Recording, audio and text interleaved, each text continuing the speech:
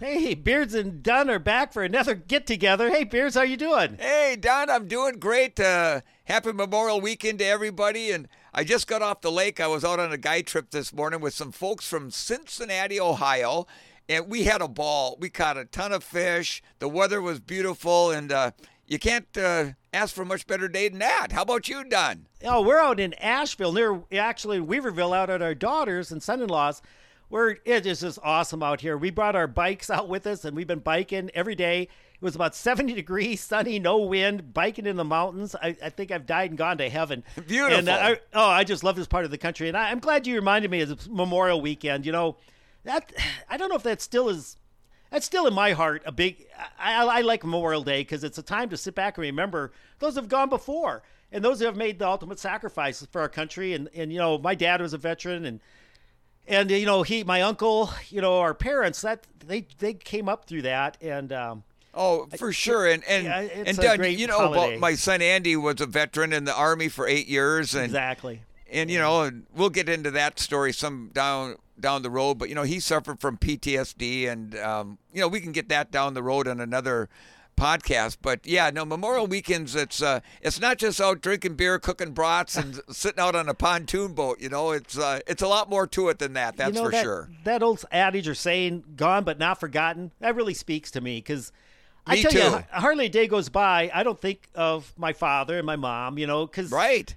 my gosh, the two most influential people in your lives, and then those that have gone. That, you know, my uncle and aunt, Uncle Claude and Aunt Caddy. You know, they're, you know, my grandmas, and just people that you remember as a kid that were really instrumental in kind of teaching you stuff. And you know, we're going to visit someday about, you know, I've been fortunate to have two really close friends in my life. Dick, you're one, and Al Stratmeyer, and you knew Al. Right. And Yes. Al passed way before his time, and you know, hardly a day goes by I don't think about the guy. And Right. And so Memorial Day really kind of drives that home for me. But so yeah, I think it's great that we have this chance to get together and kind of reminisce a little bit about, you know, we had Scott Underwood on last podcast, and That really was a enjoyed, hoot. I enjoyed having Scott, and he's got that a dry sense of humor, kind of a wit about him, and I He can't help always it. has. He always makes me smile. And you know, Scott as a coach, I've had coaches, and coaches are good people. You got to be a good guy to be a coach to put up with athletes. Right. But you know, Scott was always really good. He could get on you without getting on you. Exactly. You know, he never belittled. And I'm not saying any of my other coaches did, but you know, you could tell your other coaches when you disappointed them, and they kind of, you could read it, and Right. and you didn't want to disappoint him, and then you did. It really kind of hurt and stung. But with Scott, he just always seemed to understand, and maybe it was because he was a runner himself, and you know, I always appreciated. He said you can tell at the finish line when they've given you what they got. And you can tell they gave you everything they had. You just take the results, move on, and look forward to another day. And Right. so let's talk about looking forward to another day. You know, we left off with nationals, my senior year, your junior year, our last two races as SDSU cross country runners didn't end the way we wanted to. So we just tucked our tails between our legs and went out and got drunk that night. And no, we didn't do any of that stuff. I know people are going, what? And you know, the next We morning, probably wanted to. well, no, you know, all I could think about was, and I don't think there was any question in your or my mind, we're going to get up in the morning and go out for a run. And we were in Indiana, Pennsylvania. I couldn't find that on a map now if you asked me to. Right. Or we stayed at a Holiday Inn, I think, or something. But you and I got up and I said, Piers, let's go for, and he goes, yeah, we're going. And we said, well, we're going to do a 20 because we hadn't done 20s for a couple of weeks because we did Exactly. taper down a little bit for nationals. And we had some other races in mind coming down the road. So I don't know if you remember much about it, Dick, but you were always really good with like, yeah, we'll just go for a run. And it's like, well, where are we going to run? Oh, we'll just figure it out as we go. And you had a pretty good sense of direction. Yeah, yes. And you kind of, you know, back in those days, we didn't have odometer, what do you call it, GPS? The Garmin's. None of that. No. How we ended up with 20, where it's probably a pretty guesstimate, but you could count roads, mile mark, you know. Exactly. Most roads are set out on a grid system. And so we took off, and I remember And it was just you and I. I think all Yep. the other team members just laid in bed. They slept in. The season was over. They didn't have to get up and run, but we got up at the crack of dawn. We had to catch a flight. I don't remember, noon or something. So we took off, got our 20 in. And I remember towards the, you know, we'd been out over 2 hours, and I'm thinking, Yes. Dick, do you know how to get back to the hotel? And I think you did. And we got back, and I think we got back an hour before we had to leave or something Barely like that. in the nick of time. And so I just remembered as we good came, memories. Well, we came into the parking lot after this 20-mile run, and the Cal Poly SLO guys, Dick, I don't know if you remember that. They were loading up their van. Yeah, I kind of to head remember to the that. airport. And I remember, and I said, hey, let's go over, because I didn't visit with those guys at the award ceremony. They got their trophies and all that, All-Americans, and we got ours, second place, and all that was cool. But we went over, and I said, I'm just going to go over there and say, hey, congratulations. And you said, oh, yeah, you were right there with me.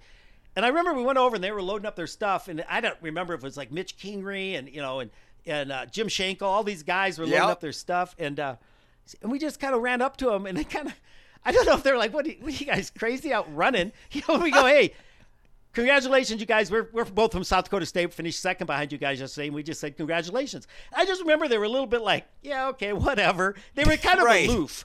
And I know that, and not that I said anything at the time, but I remember after they didn't really like whatever, and they got thanks, got in their car. They kind of almost shrugged us off in a way. They really did. And, now I want to go back. I'd like to call those guys up and go, hey, do you remember those two guys that came up and visited with you in the parking lot? Well, one of them went on to run 2:08. I want you to know that we weren't just a bunch of bums out there or anything like that. But, some of those memories are just kind of unique and special. And so we did that 20 and then got back to campus. I don't remember that week, but Bob Bartling, and I'm going to put this on our extras on our website, and I sent it out to some of the alumni already. Bob Bartling just loved to get a bunch of runners together and head out to an out-of-state road race somewhere. We'd go down to Ames, Iowa, Des Moines, Iowa. We'd go to Kansas City. We went to Topeka, Kansas, I know 2 years in a row after cross-country ended to do a marathon with Bob. And Bob would just love loading up a car, runners, good runners, and going to some road race. And so 1 week after Nationals, me, Bob jumped in his Oldsmobile, if I remember right. Yep. We stopped in Sioux Falls and picked up my old roommate and our old friend, Randy Fisher. And Randy had been training on his own and running quite well. I think he's right around, I think he'd already run about I think he ran 2:19 at Grandma's in 1980, if I remember right. He got third place. He did. Yeah, and so this was right before that. And so the four of us headed to Kansas City, Missouri to run the Schlitz Light 25K. I got to laugh when I think about all the beer companies. Coors I did a Coors Light 10K. And I did They all did. Oh, the beer company. Bud Light, you ran it in Rapid City a couple summers in a row. We had our running camp, and we'd always have the Bud Light 10K. And so these beer companies sponsoring heart healthy, productive sports. And all the beer you could drink at the end of the race. But it was a 25K, and it was around some park in Kansas City. And we got there the night before. I remember driving. We were trying to find a hotel, and I think we got some pretty shady parts of Kansas City, if I remember right. But Bob got us to the hotel, and we got out there to the starting line the next day in this park. There were like 600. I looked it up, the results, 604 runners. And that's a big race back then. Oh, it was November 18th, so it was the weekend before Thanksgiving. And it was crystal clear morning. Sun was shining. I'm guessing around 40, 45 degrees, which is, It was uncomfortable at the starting line. It was a little chilly. It was cold. And they always say if you're uncomfortable at the starting line, you're dressed properly. Because, if you come out there. Well, you and I showed up, and I can't remember. We just had singlets and our racing shorts.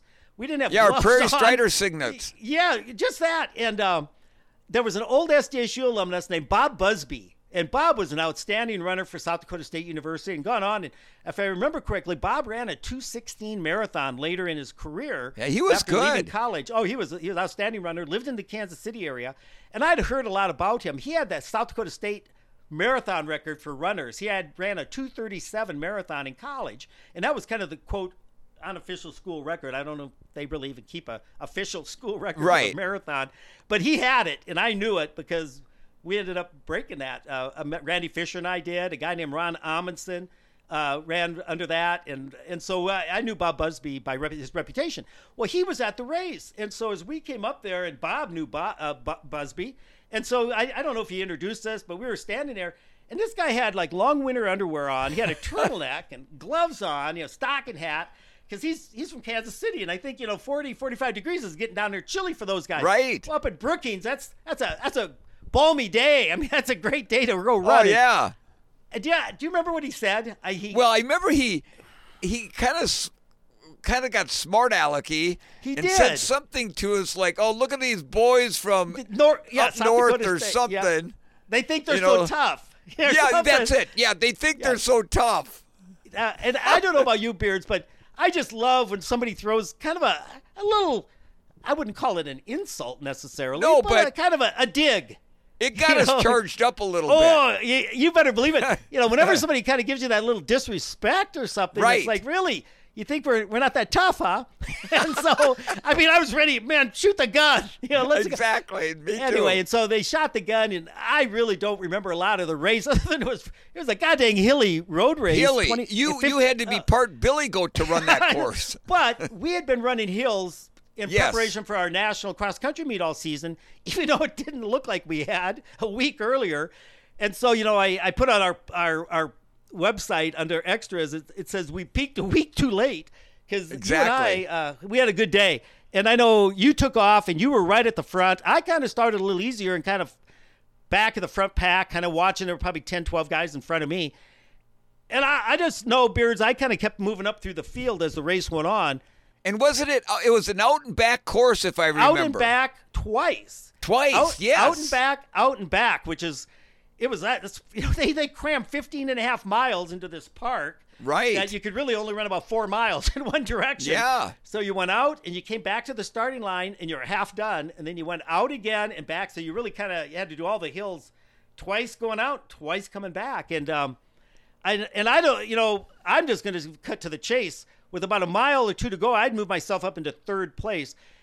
And I could see across this lake. There was a lake in the middle of the park. And Yep. you were in the lead. So I don't know what happened between when I lost sight of you and right towards the end of the race. But you were up there dueling with a fella that we both knew. Fred Carnahan. Fred Carnahan out of Kearney, Nebraska, I believe. And Dunn, I was worried because him and I had kind of broken away. Then I broke away from him. And, back then I had that terrible habit of looking back and, gosh dang it, it seemed like Fred was closing the gap and I'm thinking, I knew that the winner got to go to the Schlitz Marathon National Championship, all expenses paid. So I'm thinking, wow, this is amazing. And I'm like, I'm talking to myself. I'm talking to the good Lord. Please, Lord, just let me get there before he does. And I was fortunate to win that day. And I think Fred was maybe about 40 seconds back or something like that. And you guys you were like 2 minutes ahead of me. He was about a minute ahead of me. So you guys had really distanced us, the rest of the lead group, if you would.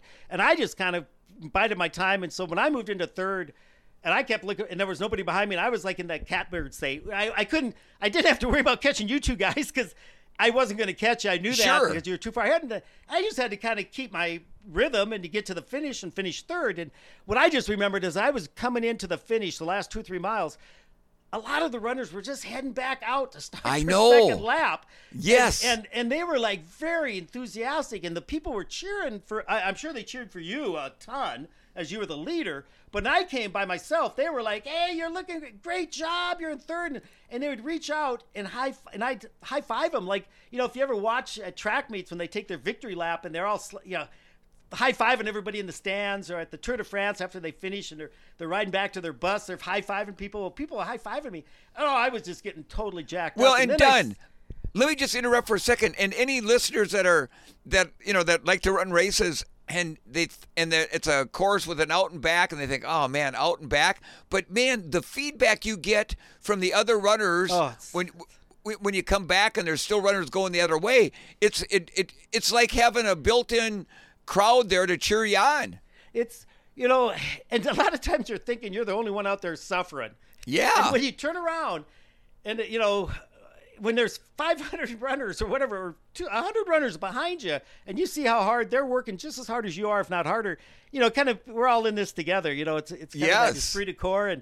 And the fact that you might be going just a little bit faster than they are, we're all out there putting in the same effort. Absolutely. Is just putting in, it's going as fast as they can. Well, we finished the race, and you got first, and I always said, you got the biggest goddamn trophy I'd ever seen in my life. I swear the thing was almost as tall as you are. Seriously, of all the races I ran before that and after that, without doubt, that thing was huge.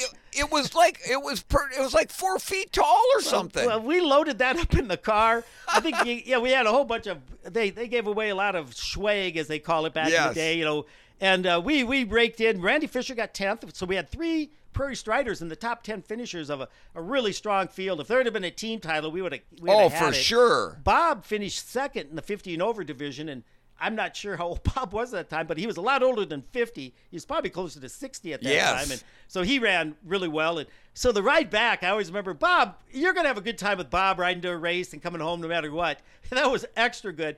I remember we stopped at my house. I don't think we're going through Sioux Falls. I lived 3-4 miles off the interstate. I wanted my folks, we went to our house just for a quick stop to show them that damn trophy. I said, I took it in the house and look at it's a dick one.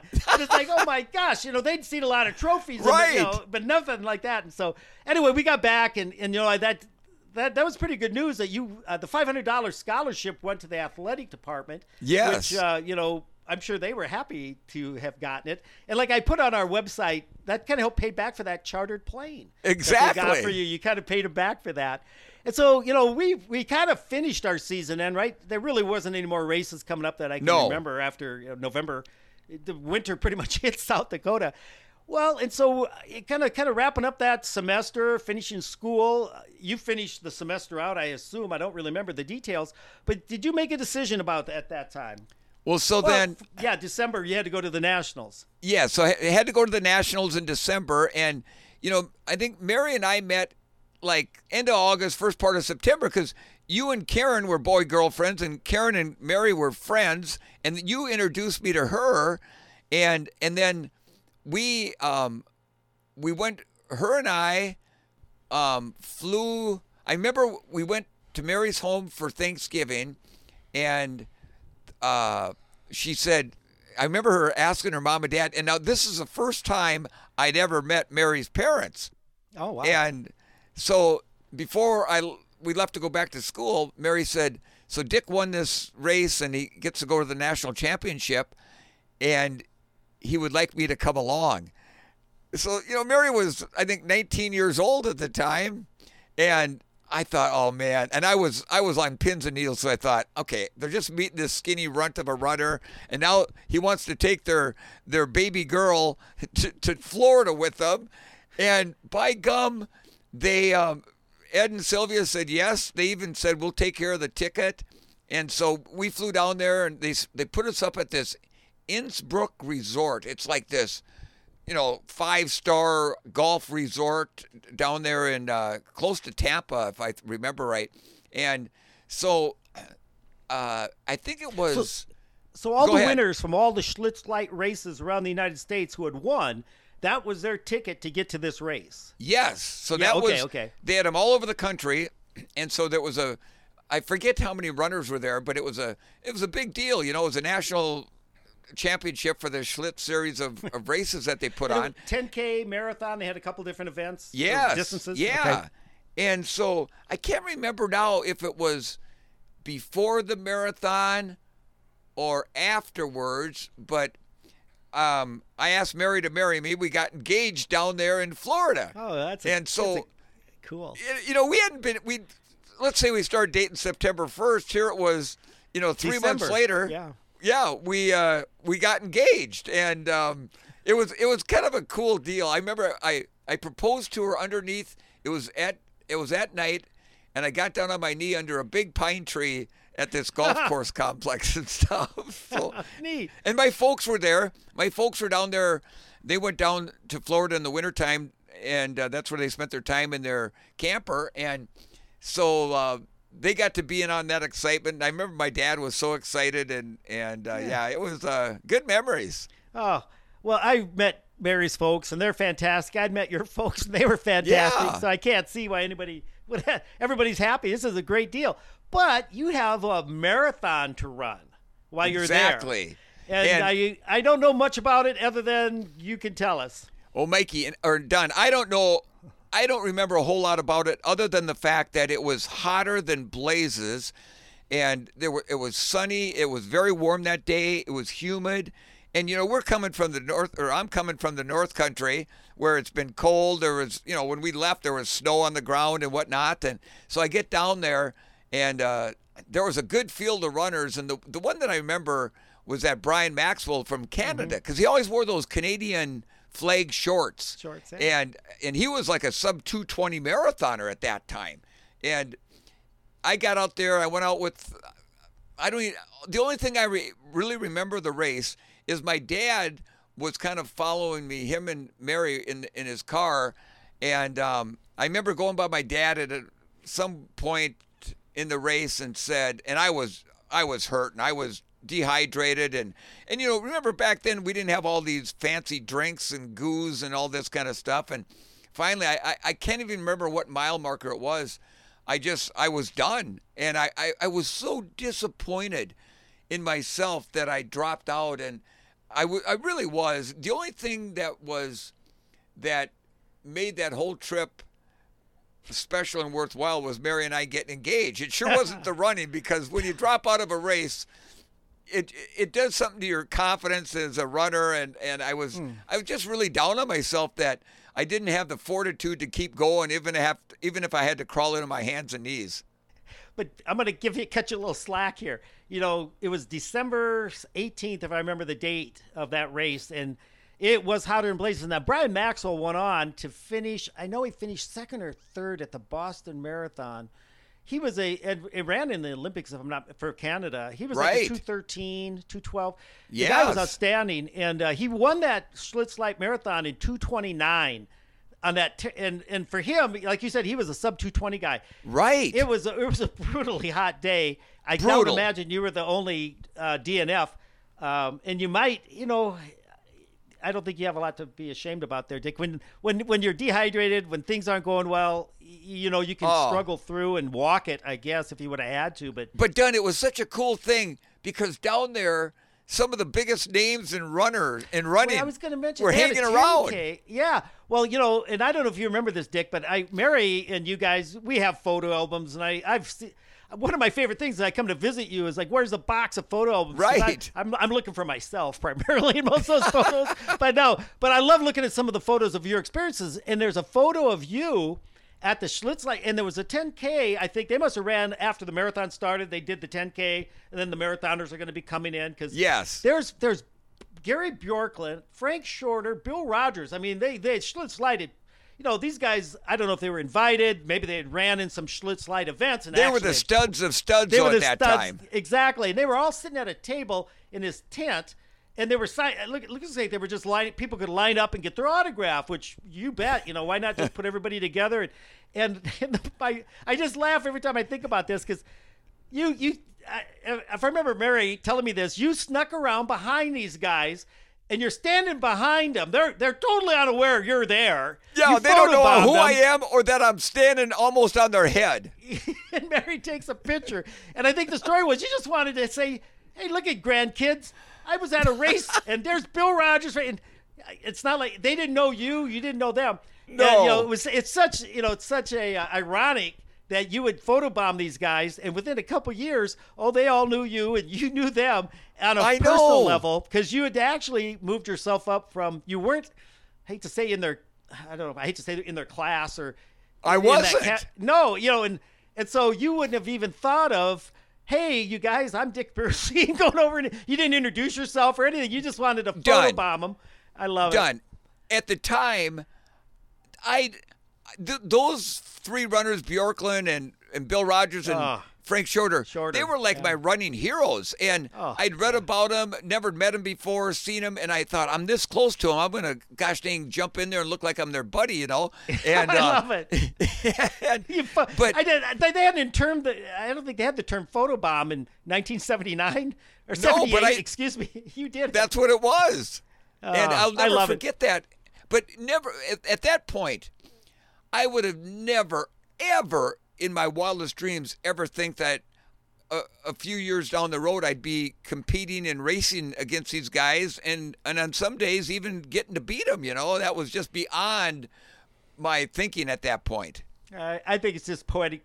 I don't know, irony or something like that. I can't think of the right word, but well, anyway, so even though it was disappointing, you had a great trip with your folks are there, Mary was there, you get engaged. Yeah, the race didn't turn out as well as you'd hope, but it's all right. The holidays are coming. Right. The semesters comes to an end, and you decided what? So after Mary and I got engaged, done. Me and college classes and school I just wasn't the best student. It was very hard for me. And so once we got engaged, I thought, well, that's it. I'm done running. It's time now to get a job, start working, probably going to, raise a bunch of kids. So I took a job in a little town called Franklin, Minnesota, which is kind of in the south central part of the state, as a dairy herdsman. So basically I took over this guy's dairy farm and was, milking cows and I quit running. I mean, honestly, after that Schlitz race, I don't know that I ran another step after that. And so I moved to this farm. Mary was still at South Dakota State, and I hadn't run for probably 2 or 3 months. Well, the guy that owned the farm, his son went to school up in at either NDSU or Moorhead State up in Fargo, Fargo, North Dakota, and Moorhead, Minnesota. Well, he comes home on a weekend one time, and he comes over to the farmhouse I lived in. He goes, Dick. He says, yeah, I run up there. He says, I hear you're a runner. I said, well, I was. I said, I haven't run in a few months now. And he says, well, hey, you want to go for a little run tomorrow? I said, well, sure. Well, I was, 21, 22, yeah. I don't know, something like that. So even though I hadn't run for a while, I thought I could still run 3 miles with him. So I dug out a pair of old running shoes, and we went out for a 3-mile run. And done. It was like, it made me realize how much I missed it. And I remember a couple of days later, I went out before I went over to milk the cows. I went out to the mailbox and got the mail, and I come into the house, and I got, a pair of dirty coveralls on, and I threw the mail on the table, and my subscription to Runner's World magazine hadn't run out yet, so it was laying on the table. So I looked at my watch. I thought, well, I got a few minutes. So I flip open the magazine, and I'm reading through it, and there was an article in there about the 1980 Olympic marathon trials and what you had to do to qualify. You had to run 2 hours, 21 minutes, and 56 seconds. And my best was about probably 10, 11 minutes slower than that. And I remember standing there. And I'm a young guy, and I'm thinking, gosh, dang it, I got to try this. I remember telling myself, I don't want to get to my age, 67 that I am now, and look back and say, why didn't I even try? Because, as long as you never fail at anything that you try. You might not complete it, or you might not be successful at, but you're never a failure because you at least gave it a shot. It's when you fail is when you look back and say, why didn't I give that opportunity? So the next day I took the day off from milking cows, and I drove into the cities, and I found a 1-room apartment in a town outside of Minneapolis called Excelsior. And I believe it was $400 a month. I thought, I don't know how I'm going to pay for it, but I'll figure it out somehow. And then Mary and I got, married in June of '79, and we moved there, and she got a job at a bank, and I worked at a Foot Locker for a little bit. I mowed yards, things like that, and I started training twice a day, back up running 100+ mile weeks, and I didn't have a coach at the time. But I tell you what I did done. So Ron Dawes was a wonderful, great runner from Minnesota, made the 1968 Olympic team and in the marathon. And Ron wrote a book called Self-Made Olympian. Right. And in that book, he had pages of many of his workouts that him and his running buddy Steve Hogue, who was a 2:11 marathoner from Minnesota. And so I took a little bit of what I learned from Coach Folkrod at UMW. I took some of what I learned from Coach Underwood at South Dakota State, and I took some of Ron's stuff and kind of mixed them all together. and it seemed to work. And my running just started kind of, taking off, and I never would have thought it would. And there was no guarantee I was going to amount to anything. But again, like I said earlier, I didn't want to look back and at my age now and say, gosh, dang it, I wish I would have given it a shot when I was young and had that opportunity. I love that story. Everything you said resonates, I think, with every runner. It's that inner desire that, I got to do a talk one time in Sioux Falls. It was a regional TED Talk, and I called it Challenge by Choice. Deep in your heart, sometimes there's a little, I don't know what it is, and you listen to it. It's that part of you that says, if you don't do this, you're going to look back someday and regret it. And it's a real leap of faith, and you're challenging yourself, but nobody cornered you, and nobody said, hey, we'll give you a couple $100,000 if you go try to do this. It was totally directed. You yes. made, and I love that passion when somebody says, I don't know if I'm going to be able to do this, but I'm going to give it a shot. And, when you said you're only a failure when you don't try, and that we put on our website on that thing, it said the man in the arena. It's easy to sit around and complain about people when they're not performing well, unless the guy that deserves to have a comment is the guy who's actually doing it, Exactly. And so when you're not the guy in the arena, it's not, I want to be the guy in the arena. I want to be the one making my decisions for me, for the things I want to do. And so I just remember that period of time. I remember when you'd quit running and you'd come back to see Mary. And, yes. And I think it was in January, you weren't running a step. And there was a race over in Lumberton, Minnesota. Gene Asp, Kristen Asp's dad. Right. Kristen was an outstanding All-American conference, regional, I don't know if she won national championships, I wouldn't be surprised, runner from Lumberton who attended South Dakota State University, where her dad was a heck of a runner. And so he put a race on in January called the Frostbite 5, which is well named, because if you're running races, if you're running in January, there's a chance of frostbite every day. Well, anyway, he put a race on, and I know you had won it in 1978, and I think you might have been the one who told me about it, but you were back that weekend visiting Mary and said, yeah, there's a race in Lumberton. And I thought, gosh, I'm in pretty good shape. And I thought, how am I going to get over there? And you said, Mike, just take my pickup, because you had this old, I don't know what kind of, it had 3 on the tree. That's what I remember. You had to drive a manual, and I knew how to do that. So my girlfriend, fiance, future wife, Karen, jumps in with me, and she and I take your pickup truck, drive to Lumberton that morning, and the roads were not good. And we got there. Snowy. It's a 5-mile race, 4 miles on gravel road. The last mile in Lumberton's kind of on paved road, and they bus you out 5 miles. Right. I think they kind of do that for the wind, because, man, if I don't know if they took us south of town, because I don't know. It's wide open country. Yeah, you want to make sure you got a tailwind. Otherwise, a headwind on a cold frigid. It was cold. So we're riding in this bus, a whole bunch of runners, out to the 5-mile drop-off point, and the minute they get there and they say, okay, everybody off the bus, you want that gun to go off. I mean, line them up, let's go. It's freezing out here.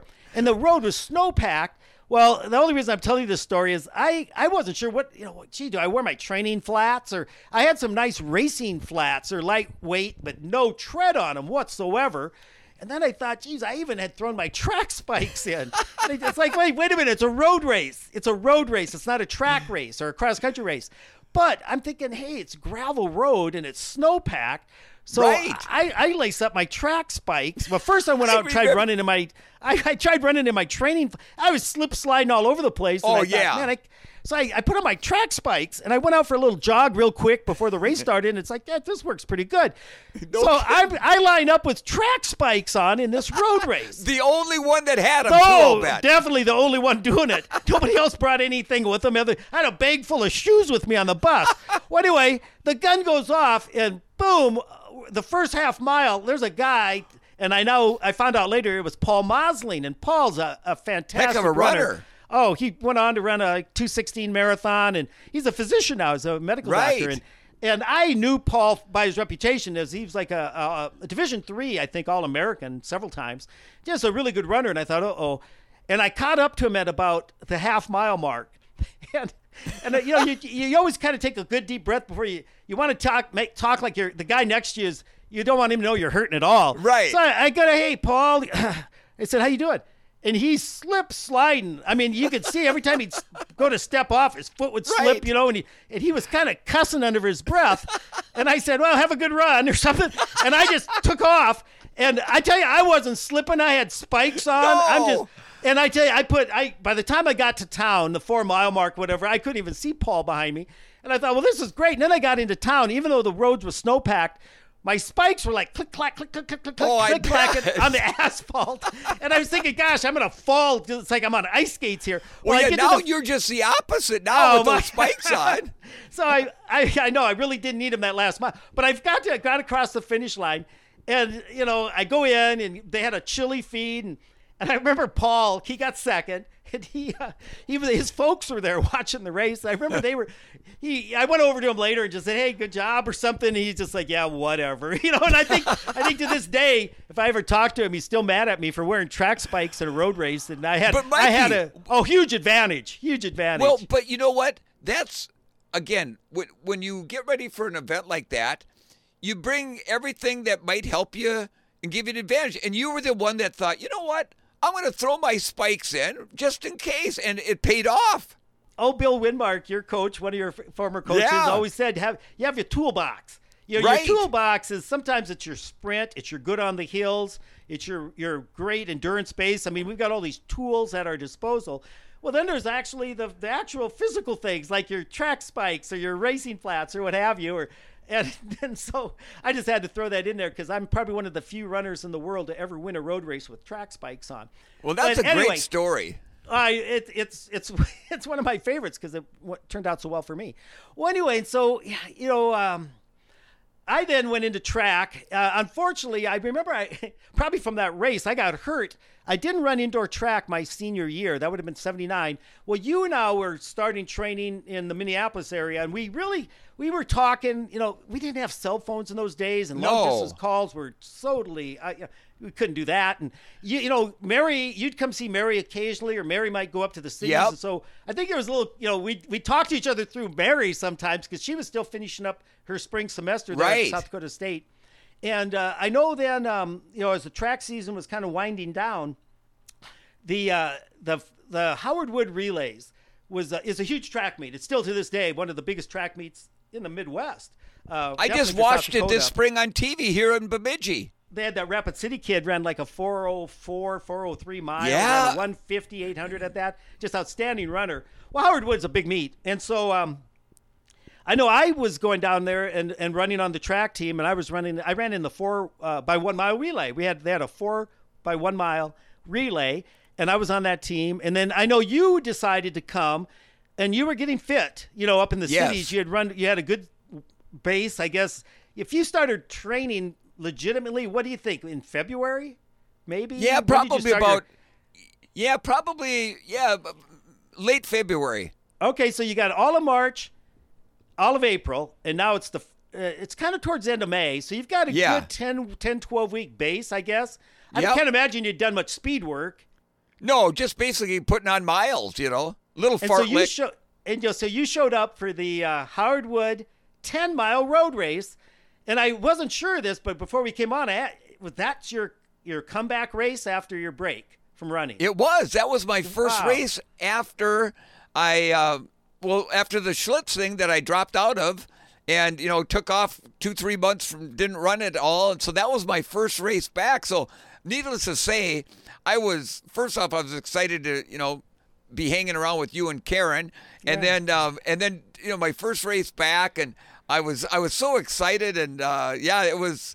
Do you remember much about well, let's just give it away. You won the race. I know you ran 51:20 or something, low 51. Yeah, I ran pretty good, Yeah. but I don't even remember, Dunn, if I ran in a pack or if I won it by myself or what. Do you remember? You probably remember. I was going. I actually could go through my box of results, and I know there's a nice Argus Leader article, and it's got a picture of you after the finish. And I just remember, Beards, your running shoes weren't in really good shape. They were like duct taped together. They were. If I'm not mistaken. They were duct taped together. I had a pair of New Balance 320s, I think, and I I didn't have any money to buy any shoes, and so I basically was duct taping them together. And were you gooing them in those days? Oh yeah, for sure. Now, for runners who don't know this, but go ahead and tell them what that means. Yeah, there's shoe goo or whatever. Yeah. Wasn't that what it's? Yeah, I think so. And it like the soles started coming off, so I would shoe goo this stuff on there, and then the sole got so worn down, I'd build it back up again with shoe goo. Exactly. And we now know that it's the vinyl acetate, ethyl vinyl acetate, EVA. That's the cushioning part of the shoe. Then there's a rubber, that's the contact, the tread. Well, after you run a couple 500, 600 miles on a pair of shoes, the surface, the black rubber surface, it wears into that.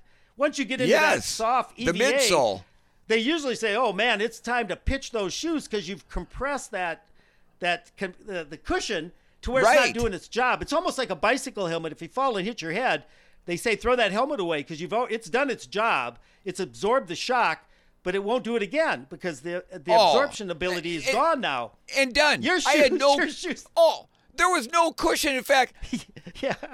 Done. When I'm running, I'm thinking, I just hope my shoes don't fall apart 6 miles into the race and fall off my feet. You might as well have been like Akili, the barefoot runner who won the gold medal. But anyway, I just remember that it was really exciting that you won the 10 mile in your first race back. I had run the 4x1 relay the day before, and it ran well. I'd ran my best mile ever. I think it was a 4:15. And so the next day, Karen had graduated with her degree at South Dakota State, the spring of 79. And my folks and I, because we were engaged now, we went up and watched her go through graduation and that. I wasn't going to graduate till the next, the fall semester. And so we came back then. And so unfortunately, I wasn't there to see your, coming in at the finish. Right. Because we were up at SDSU. But we got back around noon, I think, or 1 o'clock. And at like 3 or 4 that afternoon was the college 1500. And this, I hope Brad Courts listens to this. Okay, and this is, I'm going to interrupt Dunn because it was one of the most exciting, greatest 1,500 meters I've ever watched in my life. And Talk about it, Mikey. We've got about 5 minutes. We're going to wrap it up here with the Howard Wood 1,500 story. And so I was not scheduled to run the rest of the meet. I was just scheduled to run that 4x1 mile relay. And we had finished second as a team, I think, behind Drake. Drake had some really good runners every year. So I came back the next day, and I went out for lunch with Karen and my folks and her folks after her graduation. And I decided I thought, man, I'm going to see if I can jump into, I'm going to check with Coach Underwood and see if I can jump into maybe like the 1,500, see if I can get into that race this afternoon. So I ate a very light lunch, not anything heavy. And then I threw my gear, my kit, as you would say, in the car. And Karen and I headed down to Howard Wood. And we got into the stadium there, and you were there, and Jan Kane, and I think Mary was there. And, it was all the SDSU runners. And I found Underwood, and I said, "Hey, Scott," I said, "is there any chance I can get into the 1,500? I'd like to get into that." And he says, "Well, we've got 2 runners in there already. I can't remember, it was somebody, Kurt Swanhorse." He said, "Go ask Kurt." Kurt had run like every relay. It would have been his 4th race that weekend. He goes, "Check with Kurt. If Kurt doesn't want to run, you can take his spot." So I said, "All right." So I found Kurt, and Kurt was out jogging around. "Hey, Kurt," I said, "Undy said if you didn't want to run the 1,500, he'd let me." He goes, and I'm not kidding you. Kurt said, "Mike, you got it." He was like, I think it was like, what a relief. I mean, the guy had already ran he had run 3 really outstanding races already. I think he was about ready to take a break. So I thought, awesome. So I jumped into this thing. All right, here we go. And so, we lined up for the 1,500s. I feel about 10, 12 guys. And the gun goes off. And just like, I almost started laughing because it's like high school guys. Everybody's so excited. The gun goes off. And right away, I'm in last place. I mean, I'm more of a 10K guy, and I'm running the mile. And I'm in last place, and I'm like, the pack is pulling away from me. And as we make one complete lap of the track, they have a guy standing. Now, you got to remember, 1,500 meters doesn't start at the finish line. It starts around the curve because it's a little less than a mile. It's about 120 yards or something less than a mile. Anyway, so they have a guy reading your quarter splits where the starting line is, not at the finish. All right. So we come around, and I hear the guy as the lead pack goes by. He goes, 60.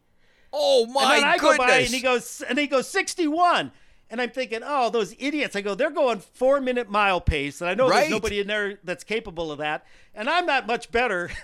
I'm about 10 meters behind them, but I'm at 61 seconds. And I'm thinking, well, this is not going to end well for most everybody in this race. Right. So lucky the pack up ahead kind of realizes after the first 400 meters, reality starts to set in. And as we came around for the second, finishing 2 laps, I had regained the back of the pack now. I wasn't like, drifting off by myself.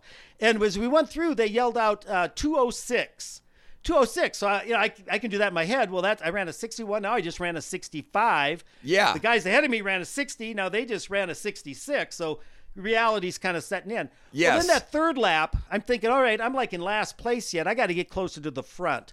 And so I'm kind of making my way through a pack of 10, 12 guys. And, we're riding pretty fast, but, Right. you just have those opportunities. You see a little opening. As we come around, with the end of the third lap, the guy yells out 312. All right. So now I'm thinking, okay, I was 206. That was a 66. So I've run a 61, a 65, and now I've run a 66, and I'm at 312. And I'm really right up at about the second, third, fourth place. And I'm thinking, okay, we've got about 1,200 meter mark. We have 300 meters to go. And I'm thinking, I am not a speedy rabbit here. I'm No. a marathoner. So I'm thinking I got to go now. I can't wait till 100 yards. I remember this. And I started sprinting down the back stretch in lane 2. And I get by everybody, but the lead runner is a guy from Drake. And he saw me coming over his shoulder. And with the minute I got on his shoulder, he accelerated. Yes. So he's holding me, and I'm going as fast as I can run. And the back straightaway is starting to come to the final curve now. And I've been at this game long enough to know that if you run around that last curve in lane 2, you're running like 3-4 meters Oh, extra. yeah. And that's just wasted energy. You're running further than you have to. So you either want to make that pass before you get into the corner, or if you can't, well, and I could not get by this guy. I couldn't run any faster. So I eased off just a hair, and he got that step ahead of me, and I dropped in behind him. And I'm kind of thinking, man, I'm tired. I got 200 meters to go now, and I just went as hard as I could, and I couldn't get around this guy. And I'm thinking, okay, you got to kind of like just get yourself, regather, I'm thinking. And I'm not feeling that great. I have to be honest with you. I mean, I'm going as fast as I can. Oh, this is the fastest race I've ever been in. And as we swing into the home stretch, I'm thinking, man, I don't know how I'm going to get by this guy. And I noticed he stumbled, very subtly. He kind of caught like a toe. So he kind of stuttered. And I thought, wait a minute, this dude is hurting. Yes. I thought I was hurting. And you want to hear a lesson here, folks. When you're hurting, the guy next to you, he's probably hurting just as bad, if not worse. And it really dawned on me, this dude ain't even feeling any better than I am. And he's actually he's kind of stumbling. I think it really got me going. And I swung into lane 2, and that whole home stretch, I couldn't hear a thing. People are going nuts. I couldn't hear a thing. It was like dead silent to me. And I crept up. I was on his shoulder, and they still had a finish line. This is how old we are. They don't have finish lines anymore. Now it's all electronic beams and stuff like that. But they had a freaking string stretched across the finish line, and I could see that darn string. And as we got closer and closer and closer, I started to lean, and that dude started to lean. I mean, we were side by side. And I felt that string hit me right across the bridge of the nose. I was leaning, it was probably 4 foot off the ground, and I'm almost 6 foot. So I was bent forward. Right. And I felt that thing hit me across, and I kind of had to overstride to keep from falling forward. The dude from Drake biffed it. He leaned and leaned, and he went down into a pile, and I stayed up, and I kind of came to a stop. And I mean, man, I would have been breathing through my ears if I could have. But I did not know what just did, and I turned around, and they had what they call pickers. Yes. When the timer just stops a watch on first runner he sees cross the line, he stops it. The second guy he stops the watch on the second guy he sees cross the line, and third and fourth. So they have a timer for each of the top 8, 10 finishers. Well, then they have a different guy who actually determines who is first, who is second, who is third. And then the picker goes back, reports the name or the number of the runner, and they match the time. All right. Well, the guy comes walking towards me, and he goes, what's your name? Because I guess he needed to tell the Finnish guys, well, I said, Mike Dunlap. And he said, all right. And he turns to walk away. And I go, hey, what place? What place? And he goes, first. And I was like, oh, hallelujah. Oh. And I look, and I see coming across the infield, Beards and Jan Kane come bounding across the infield from the other side of the track.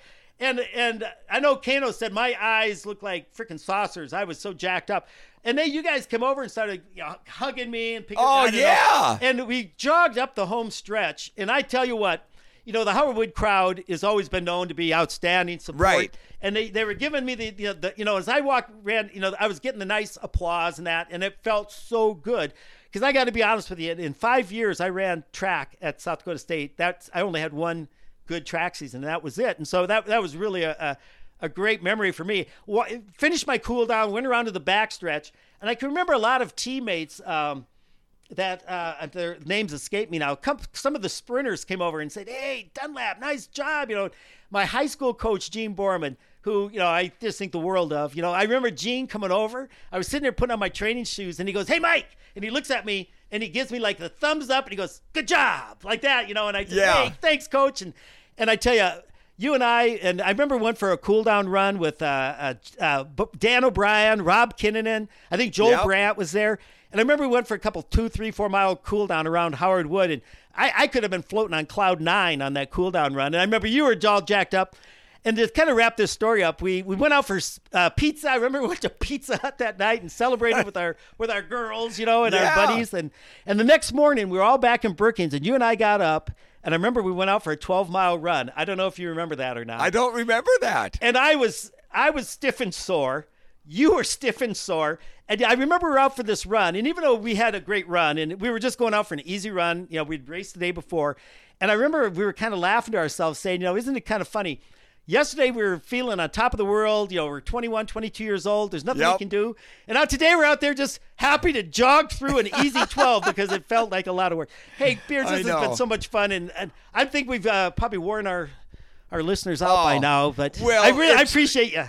Don, listen, just to reiterate, that race, that was seriously, and I'm not just saying this because Dun's my best friend, that was one of the funnest, greatest races I've ever watched in my life. And we want to thank everybody for listening today. And if you have any questions for Dun and myself or comments about the show, you can contact us directly at our website, beardsanddunpod.com, or leave us a comment on our Facebook, Instagram, or Twitter, all on Beards and Dun Pod. Hey, and if you're watching this on YouTube, be sure to comment, subscribe, and hit that like button. Beards, I look forward to it. Next time we're going to come back, it gets even better because the Beards is back. He's training hard. And that Excelsior, Minnesota, I tell you, I've got some great memories of you and I doing some really great runs. We had some wonderful runs there, Don. All right, we'll talk about it next time. All right, buddy. Bye-bye. Have a great day.